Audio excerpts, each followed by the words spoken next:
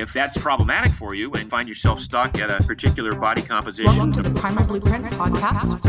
You want to move on from there. From our studios in Malibu, California. Then that would be the opportunity to say, okay, what sort of a choice would be better for me in accomplishing my goal? Welcome to the Primal Blueprint podcast. I'm your host, Brad Kearns, and our favorite guest, Mark Sisson. And Mark, we're trying something new today, a remote recording from you chilling in, of all places, Las Vegas. What's happening out there? I'm not the biggest fan of the lifestyle that Vegas promotes, but we're here for my daughter's birthday, and she flew some friends in from around the country, so we've got a couple of days that we're going to spend together, so I'm very much looking forward to that. Yeah, I have to say, a lot of people disparage Vegas when they're talking about, it's the worst place to be primal, but you can make it happen in Vegas, too, with those buffets and everything, right? You forage on the buffet line. I mean, it's actually a pretty fun personal challenge to get into a buffet line where there's rolls and sweet stuff and all kinds of nasty oils, and head straight for the meat, the fish, and the vegetables. That's great. So here we are, well into our podcast momentum, rising up the charts on iTunes and holding steady. So we really appreciate that from the listeners. And after the first numerous shows that we kind of program the topics, I thought today that we would take some of the more insightful questions that listeners have sent in over the past several weeks and just hit these pretty hard. What do you think, Mark? No, that sounds like a good idea. We've prompted a lot of questions after the first several podcasts. So I would encourage listeners to keep them coming. In fact, we have this function called SpeakPipe that you can actually record your question if you want. And it's there on Mark's Daily Apple. And I think it's a tab on the podcast. But at the very least, just send them in through email. We'd love to answer them. Yes, this is your chance to be famous because the SpeakPipe will actually play your recorded question into the program. And as for now, we've had more response from people writing in the questions. So let me get to it with our first one. And this is from Steven in Montana. And he says, I enjoy a bagel most every morning with butter or sometimes lox. I run about 25 miles a week, so I'm not insulin resistant or dealing with a concern about excess body fat. I don't seem to feel any ill effects from the bagel, such as the gluten issues described in the Primal Blueprint, and I also enjoy an occasional pizza or other grain food with seemingly no ill effects. Do I really have to eliminate these grain foods to be primal? Well, see, Brad, that's kind of a trick question because one of the sort of definitions of being primal is reducing your intake of grain products, and particularly those made with wheat. So on the one hand, we've got a guy who's doing 25 miles a week of running, who's seemingly healthy in all other respects, who's not feeling any ill effects.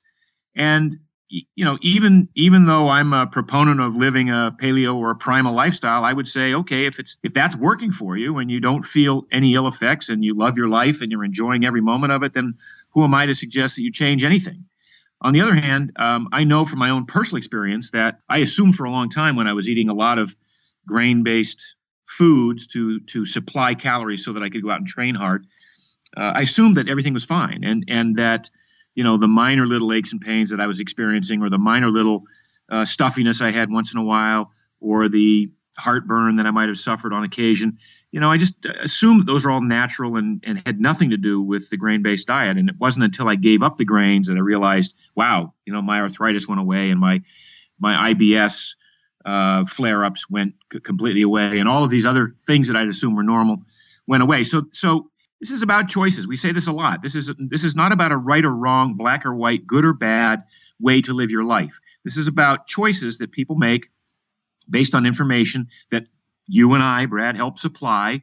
And in those choices, there are pros and cons. You make a list. If the question here is, should I give up pizza and my bagel with lox just for the sake of owning a Primal card, is that worth the loss of the great taste of the bagel or the amazing feeling that I get when I eat pizza? I don't know. It's a personal decision.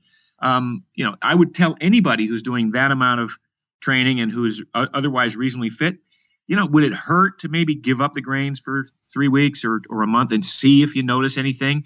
And if you don't notice anything, then fine, reintroduce those foods and go back to the way it was and live your life with complete enjoyment, because that ultimately is why we do everything that we do. Yeah, a statement you made in the 21-day total body transformation comes to mind here, and that is that we don't even know what baseline is because we've been eating this way our entire lives. And I have to say for myself, here on this podcast that was delayed because I got sick and was all stuffed up last week, and it was the first illness of any kind I've contracted in the 6 years that I've been eating Primal, that I switched cold turkey to Primal 6 years ago. And before that, Mark, I was sick 2 or 3 times a year with a cold, and I thought that was fine and routine, and everybody gets sick 2 or 3 times a year with a cold and a couple other sore throats. But all that went away, and I established a new baseline after eliminating the grains and sugars from my diet. So in Steve's case, like you said, he could try a 21-day elimination just for the fun of it because he's obviously interested in the movement, and see what happens and see if he noticed any further beneficial effects or absence of minor aches and pains like you mentioned with your history. Yeah, and it's interesting that you bring up, your having gotten sick last week, because we can also probably go back and look at what events might have led up to your lapse in immune function. Were you under stress? Were you getting enough sleep? Did you have that lapse of judgment and eat a piece of cake or something like that? And I'm not pointing the finger at you, Brad, but I'm suggesting that whenever these things happen to me, if I go back and I kind of review what events led up to that, and I can sometimes pinpoint what I did to cause whatever affliction I had. And it's a kind of a good news, bad news thing when you go primal. The good news is that you tend to achieve a higher level of health. You tend to have more energy. You tend to lose excess body fat. You tend to think more clearly, and all these other great benefits that we're seeking. The bad news is that if you go off the wagon, you really notice it. You really, if you do have a lapse in judgment or make a choice that maybe wasn't so appropriate for your stated goals, you wake up the next morning with that hangover-y feeling, or maybe you got a sore throat or a stuffiness or something like that. In my review of all of the testimonials that we've gotten over the years, I can usually go back and you can kind of forensically identify what mistakes were made that caused that lapse in immune function, or caused that little germ that otherwise the immune system would have kicked out to maybe take hold a little bit. And it's really kind of this is all about empowering people to make these kind of choices. Hey, this is great. I'm going to cut in line here with a personal question for the benefit of our listeners, of course. But speaking of getting sick, my flight was delayed one night after a business trip, got in at 1 a.m., which is about 3 hours past my bedtime. And I woke up the next day and said, well, it's been a while since I've been to the gym. So I went and did a brief high-intensity strength training workout per Primal Blueprint guidelines. Obviously, that was too much for me in that state, in that sleep-delayed, jet-lag state. But I have a question about that, and that is, when you show up at the gym and you're trying to adhere to a reasonable schedule, what kind of signs do you have that it might not be the right day that you might want to observe or give to our listeners? Well, that's funny, because there are days when I show up at the Malibu gym and 10 or 12 minutes into my warm-up or my workout, I literally just turn around and go home. And people will notice that and go, dude, you haven't been here that long. What did you do? And I go, well, I didn't really do anything. I started to do something and I wasn't feeling it today. And I have, over the years, gotten to this point where intuitively I can tell if I'm going to do myself some damage. It might be I'm just prone to injury. It might be that, as you mentioned, I might not have gotten enough sleep the night before, or I might be stressed from something else, or I might have worked out too hard the 2 prior days and hadn't given myself enough time to recover. And really, that's a skill that I've developed that I want to teach other people, and I want to teach you, Brad, to be able to go to the gym and be able to turn around if you don't have it and say, you know what, I'm not going to detrain. I'm not going to lose all my muscle mass and all my fitness because I took today off.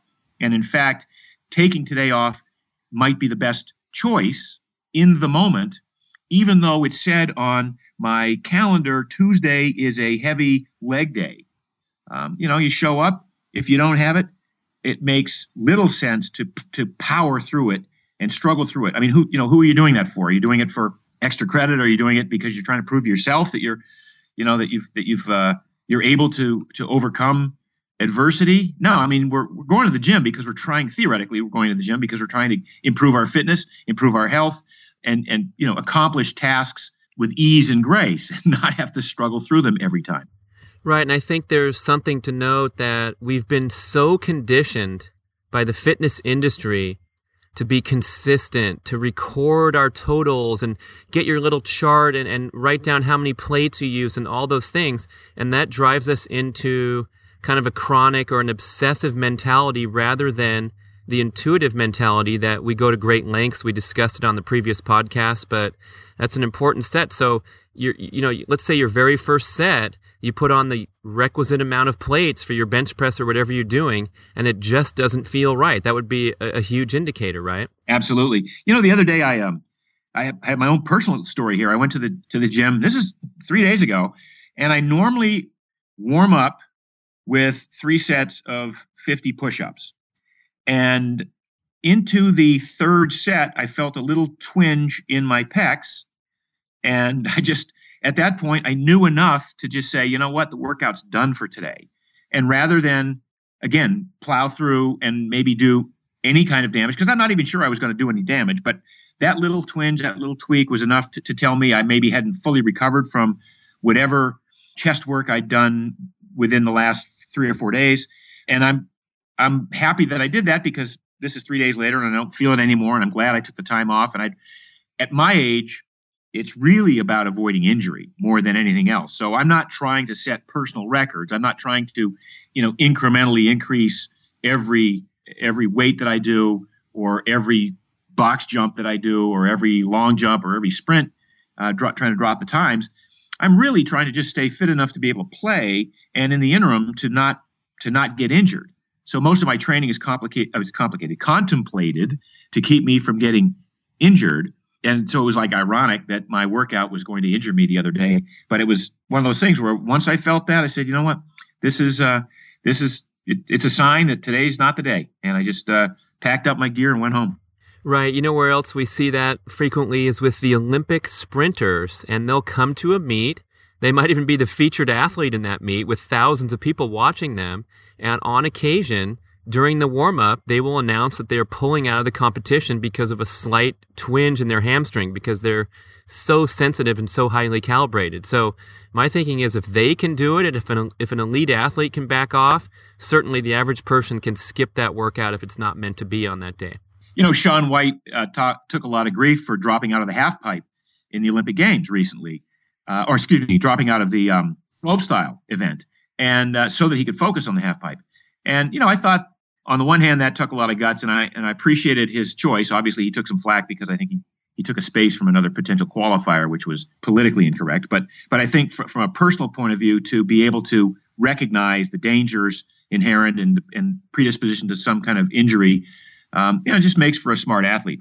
Right, and something to emulate even on a small scale, the average guy heading out for a jog or what have you. And I think anyone who's in the endurance community can refer back to overuse injuries and the 17 warnings they had before they finally went into IT band syndrome or whatever they have.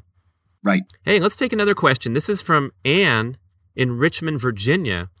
And she writes in saying, Dear Mark, a friend introduced me to the Primal Eating and Lifestyle program about 2 years ago, and I love it. I've experienced improvements in health, fitness, performance, and body composition, and I'm pretty excited to share my success with others. However, I'm finding it's not so easy. Can you give me some tips to successfully get friends and family interested, motivated, and inspired to try primal eating and lifestyle practices without getting turned off? That's a tough one because that's the business I'm in, is trying to convince people that this is a great choice. Having said that, I will always refrain from having a debate with a vegan or a vegetarian about whose eating style is more appropriate. So I don't like to get into these sorts of political discussions with family or friends unless they invite it. And typically how they invite it, and I see this again with a lot of our testimonials, is when you live this lifestyle and you start to see the results and you start to show the results. Your skin clears up, you've lost some weight, there's a twinkle in your eyes. There are a lot of other obvious manifestations of a change in you. You don't don't get sick as often. People tend to say, "What have you been doing? What's your secret? How have you achieved this?" And that's the point at which you can say, "Well, let me tell you what I've been doing. It's quite easy. I exercise less and I eat more fat," which is always a great icebreaker. But beyond that, it's very difficult to convince family and friends. And what I find the best way to do this is to start preparing meals using some of the 500 paleo and primal cookbooks that are out there right now. One of the things that we've noticed from virtually all of these wonderful paleo meals is historically people who have never heard of paleo or don't know about any kind of low carb eating style will partake of some of these foods and go, "Wow, this is the best food I've ever eaten." Brad, you and I know that at Primal Calm, when we serve people these fully primal meals, people will say, this is some of the best food I've ever had in my life. So that's sort of the entry level for me is the ability to invite guests over, prepare a fully paleo meal or primal meal. Don't even tell them that it's that, and have them, enjoy it. And if they start to ask questions about what is it and how do you, what's the basis behind this, then you go into the explanation. But other than that, it's a question of just setting an example. If you set an example for your kids, they'll tend to follow it. If you prepare good meals for your spouse, and they certainly, there's nothing about a good paleo home cooked meal that I think anybody is going to turn down unless they're a staunch vegan or vegetarian. It really is about just living the life for yourself and then allowing others to see how you have flourished and succeeded doing so. Great. Thanks, Mark. Here's another question. And this is from Carl in Michigan. He says, "Mark, I'm a devoted user of Primal Calm, and I'm wondering if you have any concerns that the product is derived from soy, which of course is not primal, and is also often from GMO source. Secondly, I know Primal Calm is great to use during periods of heavy stress, such as jet travel, work deadlines, or intense blocks of exercise. But what about if I'm under a ton of chronic stress in my life every day? Should I take this product every day? And how have you used it personally over the past 20 years? Well, first of all, Primal Calm, CALM, Calm, was designed by me for me because I don't handle stress that well. I tried meditating, doesn't work for me.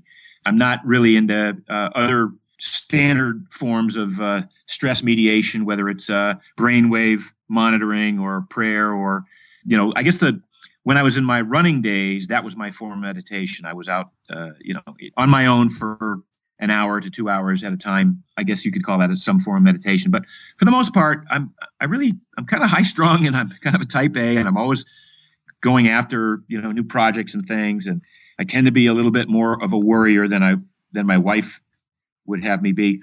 So I don't handle stress as well as I'd like to. And my only alternative was to create a supplement that I could take that would allow my body to better handle stress. So I created a product called Primal Calm. It's got 5 different ingredients, one of which is phosphatidylserine. And phosphatidylserine is an amazing phospholipid. It's an integral part of every cell membrane, but really predominant on nerve cells, brain cells, and such. It's a functioning molecule. It's a working molecule on the membrane. We don't get much in our diet. The body doesn't make much, and we lose it as we get older. So in my mind, it makes a great deal of sense in terms of longevity and quality of life to supplement with phosphatidylserine. Now, phosphatidylserine originally had a lot of great research done as an anti-stress nutrient. It literally lowers the amount of cortisol secreted by the body in response to stress. Some of the initial studies by Monteleone showed that when you gave, this ties in, by the way, to our prior question, when you made bodybuilders or weightlifters do successive heavy leg days, you couldn't find a greater stress to impose upon them. So by administering phosphatidylserine to these athletes, it reduced that stress hormone cortisol that was secreted in response to these heavy leg days that were done successively. Pretty compelling studies. And over the years, there's been some studies that done on neurological function, exam taking, test taking, things like that. So phosphatidylserine, and by the way, the original tests were done on bovine brain tissue derived phosphatidylserine. That's not only an example of how predominant it is in the brain, it's also an example of how expensive the stuff could be to have to derive it from brain tissue if that were the only source. So a number of years ago, they figured out a way to derive it from soy lecithin. So the original question is, am I concerned about the fact that phosphatidylserine is derived from soy? And the short answer is no. And the longer explanation is, first of all, you've gotten rid of the main genisteins and daidzeins in the soy that could be considered problematic and phytoestrogenic. Secondly, I use a 70% PS, which is a wickedly expensive raw material. So by the time you've done the extraction and you've gotten down to the phospholipid components, and by the way, it's not just phosphatidylserine, there's phosphatidylcholine, there's phosphatidylethanolalamine and inositol. There's a number of different other phospholipid fractions, all of which are important and necessary and really cool to be supplementing with. So that's why I have zero concern about the fact that this is originally derived from soy. There's none of the original soy protein remaining in it. People who even have soy allergies typically have zero response to large doses of phosphatidylserine. Also, just of note, Primal Calm also has several other ingredients: magnolia bark, beta-sitosterol, some calcium and magnesium. It's an amazing. It's got a form of ginseng in it, some Siberian ginseng extract. So it's a quite an elegant little formula for helping you better deal with stress and anxiety. So the next part of that question was, how often would I use it or do I use it? And I use it as I need it. And I could take it. You could take it every day. It was designed to be taken every day for people who feel they need that. I just typically only take it if I feel like I'm under more stress than usual. And so that means I might take it a couple of times a week. Yeah. So I'm very proud of that little formula that I created about 15 years ago. And I've been using this for years and years, especially during my career as a triathlete with those extremely lengthy and challenging training days. And I would take mass quantities of it on the most difficult days or in and around long jet travel periods. And you mentioned the major benefit was that it blunts cortisol during such stressful experiences. Can you talk a little bit further about why that is so beneficial? Yeah, training is a interesting concept because the idea behind training is that you want to do a little bit of damage. You want to damage damage is probably the wrong word. You want to stress different systems in the body. And sometimes that does result in some micro tear, and we might even call that damage at the muscle cell level. But it also stresses enzyme systems in the world of endurance training. We're going out there and we're pushing the envelope with regard to fuel partitioning, for instance. And so if we're going to do a 5-hour ride and we haven't fueled ourselves appropriately, or we're riding beyond our ability to access and burn fat as the main fuel, we dip into our glycogen stores too much. And at some point, if we run out of glycogen, the body has to go to alternative means of producing glucose to keep the body going and to keep the brain going. And it does that partly by secreting cortisol. Cortisol is an emergency hormone the body makes in response to this stress. Cortisol, among its many other features, tears down muscle tissue so that certain amino acids can be sent to the liver to be converted into glucose to be sent back to the brain to keep the brain going. So hard periods of hard training will cause the body to respond by the secretion of larger amounts of cortisol. Now, on a day-to-day, once-in-a-while basis, this might not be bad.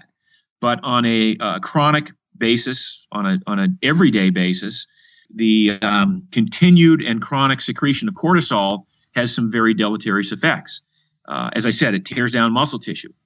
It prevents the uptake of calcium by bones. So bones, even though you're out there doing weight-bearing activity, for the most part, if you're a runner or a triathlete, the bones don't take in the calcium as readily. So your bone density drops. It certainly suppresses the immune system. And back to, again, what came up in the original question in this podcast, I can go back and I can remember three specific workouts I did in my career where I felt I knew exactly that I'd gone to the well too much. and I'd done one, 800-meter run too many, or I'd gone 10 minutes too long on my time trial workout. And I could feel the effects with the adrenal glands, and sure enough, got sick on each of those three occasions within 36 hours of that workout. Largely because cortisol is such a potent suppressor of the immune system. Now you ask, well, why would the body set up a system like that where it would suppress the immune system? Well, from survival point of view, you've got 2 million years of humans not going out and willingly training, but just going out and living day to day and trying to survive. Now, all of a sudden, you encounter a life or death survival situation. You need this hormone to get you through the next couple of hours, because if you don't survive the next couple of hours, then your genes have been eliminated from the gene pool. So cortisol works wonders in the short term by taking emergency measures like shutting down the immune system. Why waste resources trying to identify something that might kill me in 3 weeks when I might not live the next 3 hours?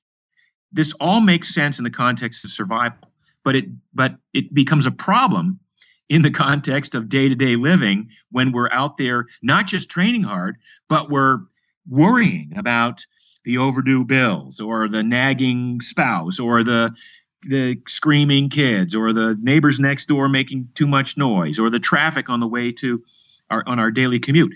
We've set up all of these additional stresses in our lives that have the same effect on the adrenals. The adrenal gland shoots out cortisol and epinephrine and adrenaline, but cortisol is sort of that one hormone that a little bit of it is a good thing and may help your training effect in the short term, may help you survive the next bout of real true stress, but in the long term can also kill you. So back to the application of Primal Calm and the concept of mitigating stress and the notion that each of these choices that we make in terms of training has an outcome. It has a potential ramification. And if we understand the ramifications of those choices, then we can better plan a strategy for achieving our goals. So if I'm going to go to the gym and I'm going to lift heavy one day, I'm going to secrete a lot of cortisol as a result of that workout. I'm not going to lift heavy the next day, or maybe even the day after that, because I'm recognizing that I've gone to the well. This is a phrase that we use. I've done some damage to my muscles. The only reason I'm doing it is so I'm going to recover and get stronger as a result of it. I'm not trying to do this to kill myself. I'm trying to do this to live longer and to have more muscle mass and to improve in sports. And so I'm trying to be very, very smart about how I orchestrate my workouts. Right. And speaking of being smart, just a shout out to the serious fitness enthusiasts, the peak performers, you might, because of all that cortisol in your bloodstream, actually feel pretty good for many hours after that fight or flight response initiation, right? Not only right, but in the early days of doping in the Tour de France, people would take various forms of cortisone shots and creams during a race because it would give you that extra short-term burst of feeling good and energy. Obviously, not obviously, but what you need to know is that it's in the long term, there's a price that you pay. But for a lot of Tour de France cyclists who needed to get out there and have every available ounce of energy they could summon, in some cases that meant using an artificial means, an artificial source of cortisone, or it's an artificial cortisone. The shot is called cortisone. The artificial chemical is called cortisone, but the endogenous one is called cortisol. It has the same effect. It causes gluconeogenesis. Well, you're trying to drive more glucose to the muscles and to the brain, and however you can do that, whether artificially or through your own means, was considered to be, a worthwhile choice in the short term. But what a lot of these guys realized over days and days of doing this is that they ultimately fell apart, and it was very difficult to continue that pace for 21 days of the tour without getting sick, without eventually just falling apart. Because like I say, the cortisol was always contemplated by evolution and nature to be used sparingly on a day-to-day basis. Without cortisol, you'll die, so you need a little bit. But in larger doses, You can only really handle it efficiently or effectively or healthfully, once every once in a while, not on a continuous chronic basis. Hey, thanks for that long answer, Mark. That was supposed to be like a product plug question, but look, Mark Sisson can't help himself and went ahead and dispensed tons of free information. And for those of you who were maybe getting a little glossed over and feeling like it was too sciencey, this management of stress and the adrenal glands and the stress hormones seems to be the ultimate goal or the ultimate challenge of modern life, and really the ultimate goal of the Primal Blueprint. So it's important stuff, and maybe you should rewind and listen to that discourse about cortisol again, because it really is a make or break issue for many people of all different levels of fitness and lifestyle goals. So how about another question, Mark? This is Zachary from San Juan Capistrano, California, and he asks, I'm quite primal aligned with my eating, but I notice that no matter how well I've eaten during the day, I get a craving for something sweet late at night before bed. I realize that I'm not even hungry at these times, but I still head to the kitchen and find something to munch on, like dark chocolate or sometimes a bowl of cereal. What do you think is going on here, and should I be concerned? Well, should I be concerned? The answer is no, not if you're otherwise feeling great about your body composition, your health, your energy levels, and all the other things that we talk about as the major markers of good health. But, it does bring up an interesting concept, and that is this late night eating and why we do it. I think one of the reasons we do it is because it's there. Anybody who says, well, I find myself looking for the chocolate or for the cereal late at night, I go, well, okay, the easiest way to fix that is don't have any chocolate or cereal in the house. And of course, one of the hints that we give, or one of the practical tips, I should say, that we give in the 21-day total body transformation is to just make sure that you get rid of all the nasty stuff that you don't want to eat. And you do surround yourself with some otherwise healthful choices, and particularly snack choices.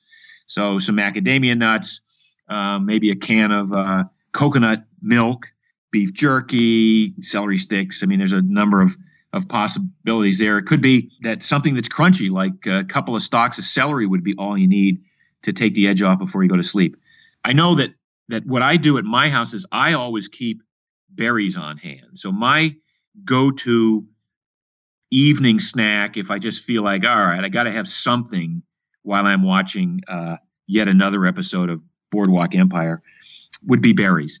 They're low in sugar, they're tart, they sort of take the edge off. So that's, it really is, there's a strategic element here of stocking your pantry or your refrigerator with only those sorts of snacks that kind of fit the profile. Another secret snack of mine is coconut butter. So not the cocoa butter, not the oily stuff, but the coconut butter, the actual meat that's been ground up the way they would do peanut butter or cashew butter. And one or two small spoonfuls of that is all I need to take the edge off whatever craving I might have had. But it does speak to a sort of a larger issue, which is we are all wired to crave sugar. That's just the way it is. For the 2.5 million years of evolution, where sugar was very rare and finding it was a bonanza and was sort of an encouragement to consume all you could at that time, because it was cheap calories that converted to either glucose or glycogen or even fat pretty quickly. And you knew for a fact that it was not poisonous. So we are wired with this sweet tooth. Some of us suffer a lot more from that sweet tooth than others. One of the challenges in the 21-day total body transformation and in the Primal Blueprint in general is to develop that skill where you no longer so crave sweets that you completely derail your program on a daily basis because you have access to them. We talk about lowering of simple carbohydrate foods as one of the main initial strategies of the Primal Blueprint. That is, you want to cut back on the grain-based products, cereals, breads, pastas, crackers, cookies, desserts, anything with sugar or processed or refined grains. And in doing that, you really do cut way down on the amount of carbohydrate calories you take in. Now, what's that got to do with sugar? Well, pretty much all carbohydrate calories that you take in or that you eat are converted into glucose at some point or another. I mean, a few of them might get converted into fructose, but most are converted into glucose. And that glucose is sugar. And it's glucose that the brain is seeking. If it's craving any kind of sugar, it's craving glucose. So when you cut back on all of these other sources of glucose and you start to improve your ability to burn fat and you improve your brain's ability to exist on lower and lower amounts of glucose, and in fact to be even able to use ketones more effectively, you reduce that craving for sugar, that kind of craving that has people going crazy. Not just the hardwired craving that all humans have, but that sort of the acquired craving that so many people have given themselves because they've had such access to glucose-containing foods their entire lives. And so speaking of, sorry, Mark, speaking of acquired craving, how big a deal is it to be engaged in a chronic exercise pattern or having a chronically stressful work environment when we're talking about kicking into sugar mode in the evening? Well, yeah, I mean, there's certainly, they go hand in hand, and we just had that discussion about cortisol. There's some evidence that higher levels of cortisol will increase the tendency to want to consume more sugar. The brain, which is driving all the functions here, is in charge, and it's the brain that says, look, we need more sugar. And the brain really doesn't care whether you get that from a bowl of Skittles or a bowl of spaghetti. It really just becomes glucose once it bypasses or gets past the stomach and goes into the bloodstream. And from there, it satisfies the cravings in the brain. So the idea that we can be completely immune from sugar cravings, that's probably not going to happen in our lifetimes, but we can certainly dramatically diminish the tendency to just reach for a bowl of ice cream or the extra chocolates or a bowl of cereal or a bagel or whatever it is, simply by virtue of the fact that it's available, mostly by engaging in this transformation into a better fat burner by lowering the amount of carbohydrates you take in throughout the rest of the day. And then strategically by just not surrounding yourself with those sorts of cheat foods and filling your refrigerator up with, as I do, berries, which are very low in glucose and mostly fructose and not much at that, and they sort of have the effect of taking the edge off. Great. Right, so you're saying don't fight it and make some good choices and enjoy the heck out of them. Yeah, even the term good choices is subjective. It's a choice that will work on your behalf. And if you're somebody who is fine with snacking at night and it doesn't affect your sleep and it hasn't affected your body composition or your energy, I guess there's no reason to change that. If that's problematic for you and you find yourself stuck at a particular body composition or body fat level, energy level or whatever, and you want to move on from there, then that would be the opportunity to say, okay, what sort of a choice now would be better for me in accomplishing my goal? So again, I don't want to harp too much on this notion of choices, but I'm not here to suggest that people's lives suck because they're not primal. I'm here to suggest that by making certain primal type choices, there's a greater likelihood that you might get to your body composition goals or your health goals versus doing it the old way with a standard American diet. I will say or make the observation personally that when I have a late evening snack that's higher in carbs, I wake up the next morning and I'm hungry, which is rare. And when I have the usual snack of, let's say, coconut butter, 85% or higher dark chocolate, enjoy that, and it doesn't affect my appetite the next morning. So probably that insulin response at nighttime can generate an unpleasant sensation of feeling groggy or whatever your impact is the following day, making you more likely to reflect on those choices. Yeah, which is why I go back to the notion that probably my favorite option would be a spoonful or two of coconut butter because it's high in fat, very satisfying, takes the edge off, doesn't affect insulin at all, and so you can wake up the next morning feeling like you didn't have a sugar hangover. Hey, Mark, thanks for spending the time with us on your family vacation. I really appreciate it, and the listeners do too. And we'll get right back with another episode soon. For now, thanks so much for listening to the Primal Blueprint podcast with Mark Sisson. I'm your host, Brad Kearns. Have a great day.